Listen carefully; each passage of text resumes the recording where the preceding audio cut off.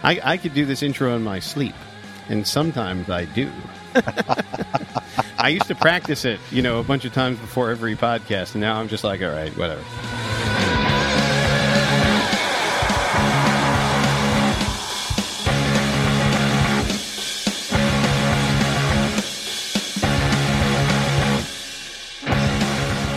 Hello and welcome to Make It, Move It, Sell It. On this podcast, I talk with company leaders about how they're modernizing the business of making, moving, and selling products. And of course, having fun along the way. I'm your host, Adam Honig, the CEO of Spiro.ai. We make amazing AI software for companies in the supply chain, but we're not talking about that today. Instead, today, we're talking to Martin Liu, the CEO of a company called Commtrex, which is a tech-enabled rail logistics provider. Welcome to the show, Martin. Thank you, Adam. Thank you for having me on the show today. Yeah, my pleasure. Hey, just tell us a little bit about Commtrex and, kind of how you got there. Yes, absolutely. So Commtrex was started back in 2017, and in a prior life, I was a commodities trader for J.P. Morgan Bear Stearns on the coal and environmental markets desk. And we were moving millions of tons of coal a year, and I saw several inefficiencies with how shippers interface with the industry. And the vision was to create a digital ecosystem or a platform that connected the supply and demand sides of the industry. Because I saw that the puck was headed in the direction where eventually there was going to be one centralized platform or database where shippers would have to go in order to be able to connect with all the rail served terminals, ports, warehouses, lessors, and service providers and railroads. And the concept was to create a very simple way for these shippers to connect via marketplaces, create a very sort of vast knowledge base or repository of information so that as the expertise leaves the industry, there is a centralized corpus of knowledge that shippers can always tap into. And then number three, really sort of making connectivity much, much easier. Instead of having to pick the phone up and have to wait to a conference to meet somebody, you can do it all through an electronic platform. So let me see if I understand this correctly. So you're trading coal and other commodities, real man kind of materials, right? And then a lot of it being shipped over rail. And you realize there was this gap in the marketplace that was really, the shippers and other people were kind of disconnected. And your service kind of connects the two together. Is that how it works? That's exactly right. So in the trading world, timing is of the essence. So anytime there was a position you wanted to put on, you had to figure out all the different inputs for that delivered cost. So everything from the barging, the freight, the trucking, the rail piece. And the rail piece was always the part that was the toughest to put in place because of the opacity that existed in the industry. And then you wouldn't know who to call if you weren't a part of the industry. And so sitting at one of the largest banks in the world, and I was having issues with it, I just foresaw if I'm having issues, there must be shippers of all sizes that are probably experiencing the same issues. And then as time goes on and you didn't have those relationships, that issue was only going to get exacerbated over time. Just like every other industry that was getting effectively enabled by technology, rail was just probably one of the modes of transportation that didn't catch up yet because in trucking, there were load boards, and in ocean-going freight, there were very liquid exchanges and platforms, even hedging instruments. And in rail, nothing was created at the time that I started Commtrex. So you're focused on rail, at least initially. Correct. And I know there's other parts of transportation that we're going to get to. But tell me a little bit about the rail industry. There's been a lot of consolidation, going on in the industry. How much material is sent through rail these days? So when you think about the goods that move over land, so there's only two ways really to move freight over land. It's truck and rail. About 40% of all goods that move on land are going to move by rail. And then when you look at commodities specifically, so you think about your consumers and producers of raw materials, that's closer to 60% of all goods that are or commodities that are moved by rail. Rail has significant tailwinds behind it because of the sustainability angle. You take effectively it's 4 trucks for every 1 rail car when you're moving freight. So rail is about 75% more sort of sustainable or carbon friendly than trucking. So right now there is a big push going on in the industry for there to be a lot more conversion of truck lanes to rail lanes because of the significant sort of push that ESG is having across the world. Yeah. No, that makes a lot of sense. I mean, I think that when people think about, I commute via train, so I'm, involved with trains a lot, but I feel like trucks are so visible because everybody's driving around and seeing them all over the place that it just feels like everything gets shipped via truck. But, 60% of commodities, that's a pretty high percentage. Yeah. And the two primary parameters when you're a shipper and you're thinking about moving by rail, what is really the filter as to decide whether it makes sense to move by rail. Number one is distance. So any freight that's moving 500, 600 miles plus, rail is going to be the cheapest per ton per gallon sort of mile, because it really, you don't need.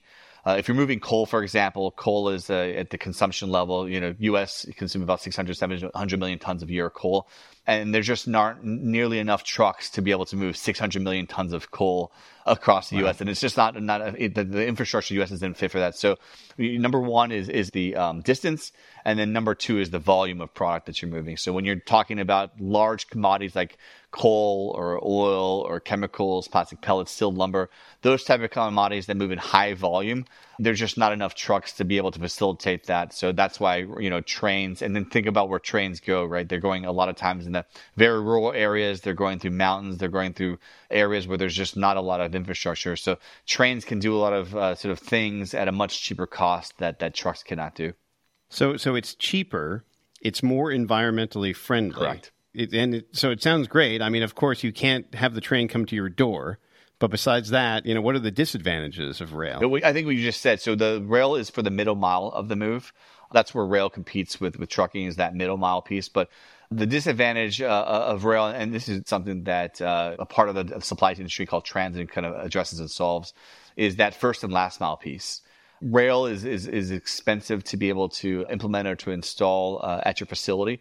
So if you don't have a rail serve facility, if you're not going to invest the millions of dollars into investing into that rail spur and all the different components of that rail spur to be able to facilitate rail coming in and out, the way to be able to move freight by rail is through transloading. So you would truck your product to a transload facility and then load it onto a rail car at the facility. So that's probably the biggest constraint, is just the CapEx investment that would go into being able to move freight by rail at your facility.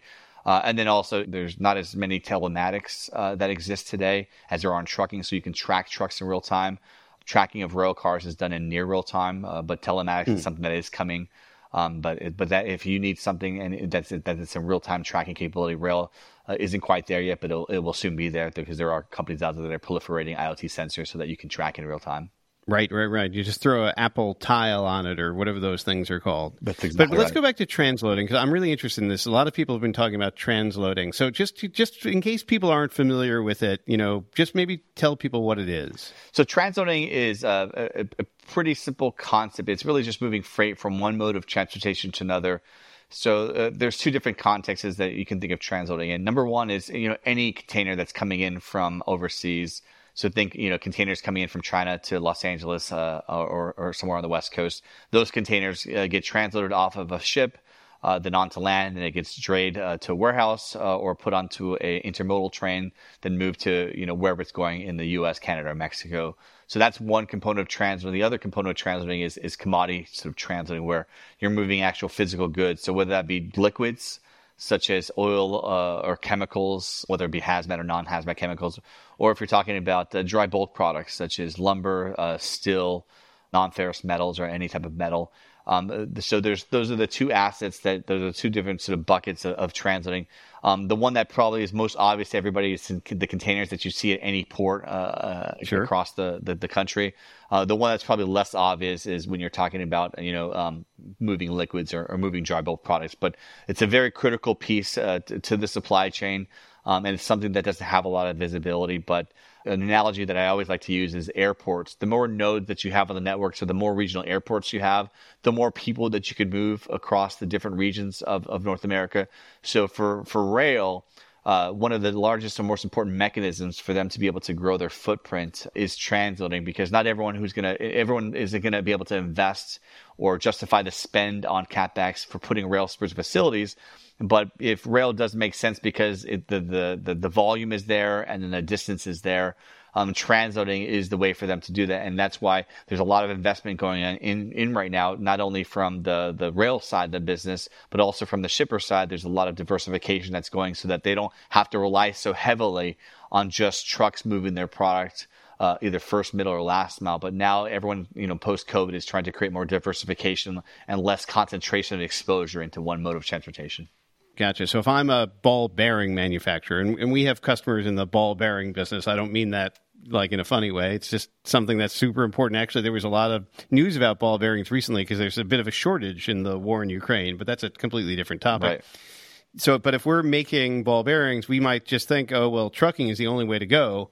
But with transloading, this is the opportunity for us to now get the benefits of the environmental approach as well as the lower cost of rail transportation. That's exactly right. So flexibility in the supply chain, I think COVID really highlighted how inflexible the supply chain was. And it worked great, prior to COVID. I think things were, obviously there were their bumps. There are still blind spots as far as visibility is concerned in the supply chain.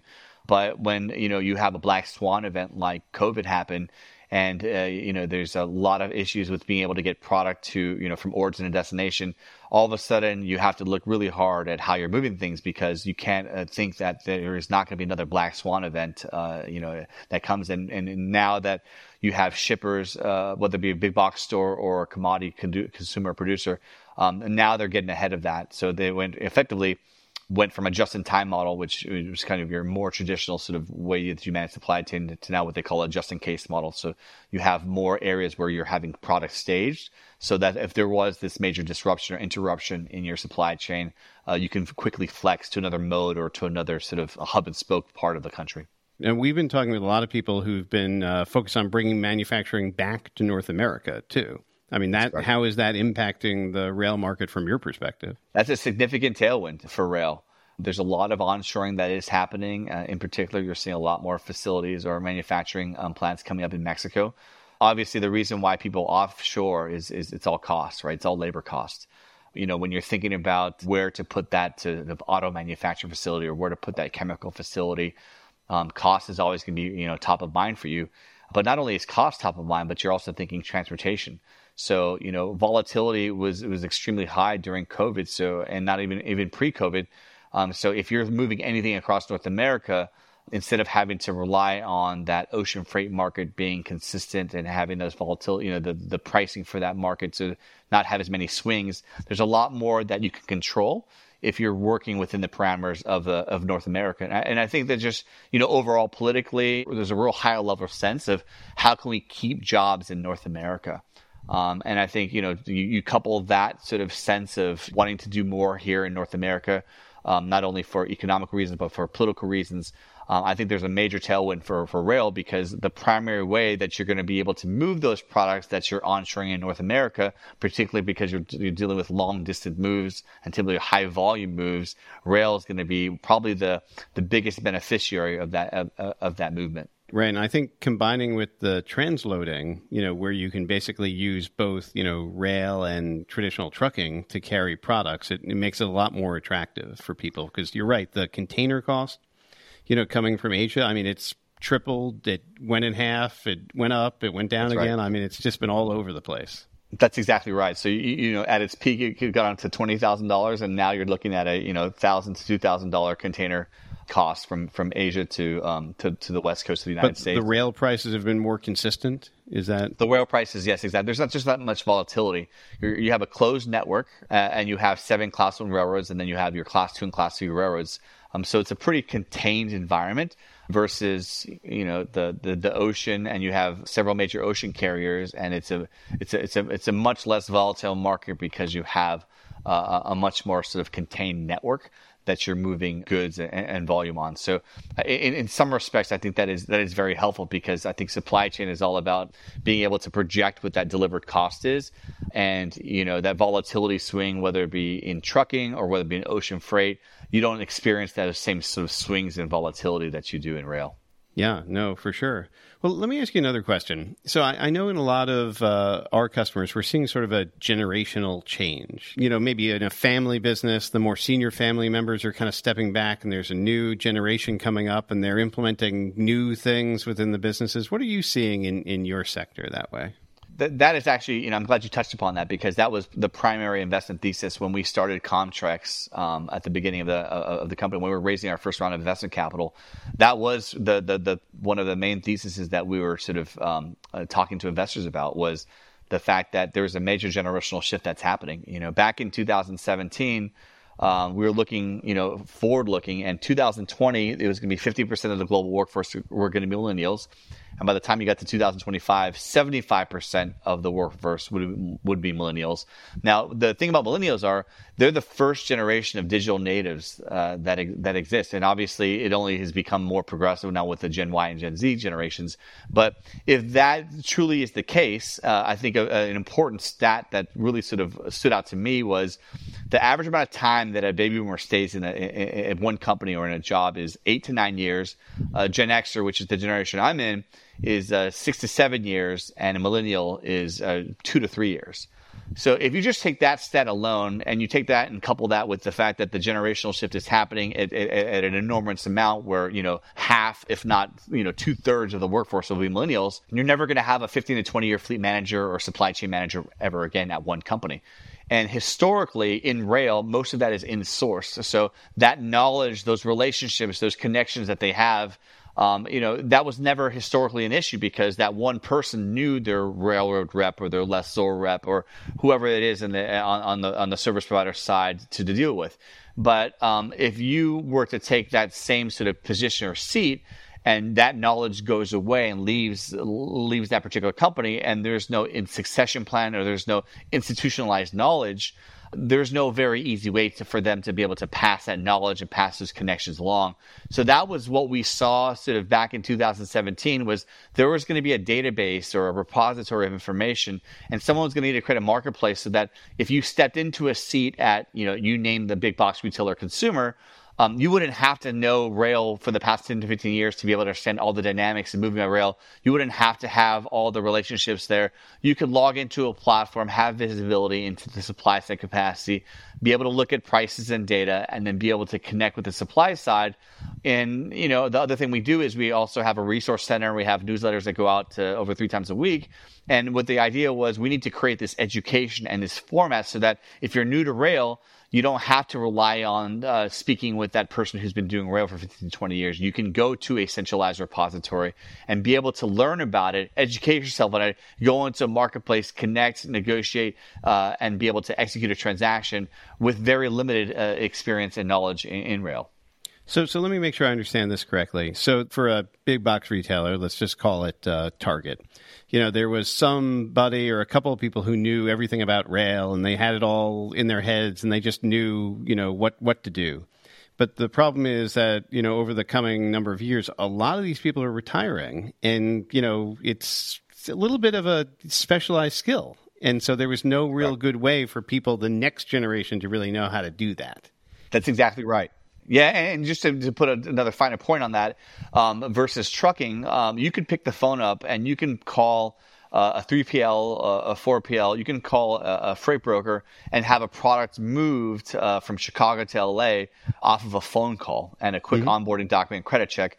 That isn't possible in rail. In rail, you would need to be able to establish a credit line with the Class 1 railroad. You need to be able to figure out how you're going to get rail cars, whether that be system cars from the rail, or if you're moving liquids, you need to figure out how to source those cars from a lessor. You need to be able to figure out transloading. If you don't have a rail serve facility, you need to find a transloader or a port or a warehouse you can move that to. You need to understand how to manage the freight rates and how to manage demurrage and how to manage storage. There are all these elements that you need to figure out. And this is one of the reasons why we actually started a logistics services or managed services business last year, is because a lot of about 1/3 of all the shippers that use our system have never even moved freight by rail before. And, at the end of the day, if you're a shipper, the goal is to find the cheapest, most delivered cost, and most efficient way to move the product. Sure. And their goal isn't to train and become the expert in rail. What they really want to do is they want to be able to find a platform or find a provider they can work with that they know they can trust to be able to move that freight and product, while also being educated enough to be able to communicate to the VP or to the management why they're choosing to move that freight by rail. So, the managed services component with the technology and data, all three of those together was really the issue we were trying to solve. So it's less expensive, more environmentally friendly, but a little bit harder to do in a way. Correct. Then. Yeah, especially Absolutely. Without that specialized knowledge. That's exactly right. And I think once you do have that specialized knowledge historically, that did become an edge for your business because you did have that ability to flex on rail, where if you didn't know how to do that, you couldn't take advantage of those cost savings that you get with moving freight by rail. So that was really what we were trying to solve. And to speak to the generational shift, that was the reason why a lot of shippers were actually coming to us, because if you knew rail, there was no reason to be able to use a platform like us. And then all of a sudden what happened was you had this generational shift, probably not too different than what you're seeing with your platform, that the next generation comes in. They said, well, how can we do this in a better, more efficient, more effective way? And then when they speak to a Spiro or to a Commtrex and they discover how much efficiency and how much data and how quickly they can make decisions based or data-driven decisions, it becomes a no-brainer for whatever the spend is. It's a drastic transformation for that business. Yeah, no, it's really interesting. It's a very analogous to our situation. A lot of, the customers that we're working with, they're dealing with retirement of their sales teams. And these are guys who've just been working a territory for 30, 35 years, 40 years, and they're going to leave and retire. And, frankly, the company doesn't have a relationship with their customers. The salesperson does. And so, getting that institutional knowledge, as you put it, is super critical. So it's like we're kind of approaching the same sort of issue that way. That's exactly right. And the knowledge that you're capturing in the CRM system, the knowledge that we're capturing in our platform really is all driven around data. And the way that we make things easier to be able to have data at the fingertips of our shippers is the same thing that you're doing to be able to create a very quick way for shippers to be able to have, or for your customers to have access so they can make quicker decisions when they're trying to move a commercial deal or a commercial opportunity along the pipeline faster. Yeah, so very similar. It sounds very, very similar. Now, let me ask you this. So I know, like a lot of our customers don't feel like they're technology forward businesses, and it sounds like in rail it's similar. But even in these industries, I feel like AI has really grabbed people's attention. So what has been the attitude in your world about AI? I think AI hasn't really hit home yet as far as how transformational AI is going to be, not just to our industry, but to every industry and to all of our personal lives. Obviously, with the proliferation of ChatGPT 3 and now 4, which just came out, a few months ago, it's really sort of changing the way people do things, and changing the where really that expertise needs to lie in order to be able to execute, sort of effectively. So I do think that AI, and I always reference, when I think AI, I think, it sounds like a very complex topic, but I boiled AI down to really simply, it's just the science of decision making. How can you make decisions more effectively, using as many data points as possible? And what AI is really just a co-pilot for the decisions you're making in whatever context you're making them in, whether that be trying to decide, what's the best, sort of restaurant to go to for your date night with your wife, or whether it's, who's what's the best mode of transportation to move, or how should I more effectively be able to move a sale on the pipeline.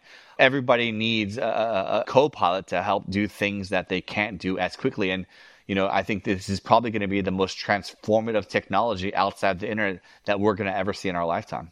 Yeah, for sure. I mean, I can see, we see applications of it all over the place. I'm sure you do too. But to help people, come up with the routing and planning and optimization of shipment, I think there's a lot that the AI can be doing in that area.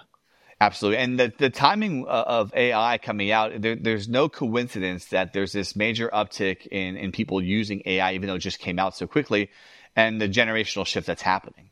As you come into, as this next generation comes into these seats, these business-to-business sort of seats, where there's a lot of industry knowledge, kind of like you were saying, where there's this generational knowledge that typically was there, but then someone jumps into that seat and they don't have that background, that knowledge, there's relationships.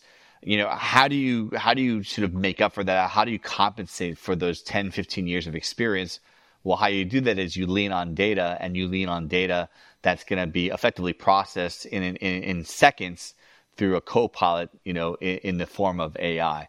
And so for us, that's a component of technology that we are working on integrating into our system, because I think, no different than your industry and how you're working on integrating AI into the CRM platform, we are also figuring out how can we create a co-pilot experience so that when someone's looking to lease cars, when they're looking to transit, when they're looking to store cars, when they're looking for a terminal, a port, or warehouse, they don't have to go try to consume information quickly, understand it, process it, talk to people.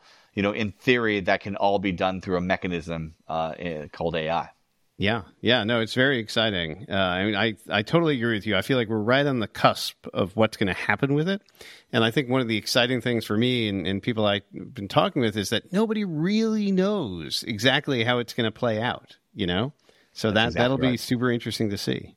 Yeah, and I do think that there's a lot of caution that folks at OpenAI who created ChatGPT and others that are shepherding the AI sort of technology along.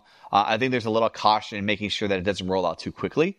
Sure. Because something that I think comes up quite often is how is the next generation going to learn to think if they can go to an application and the application does all the thinking for them.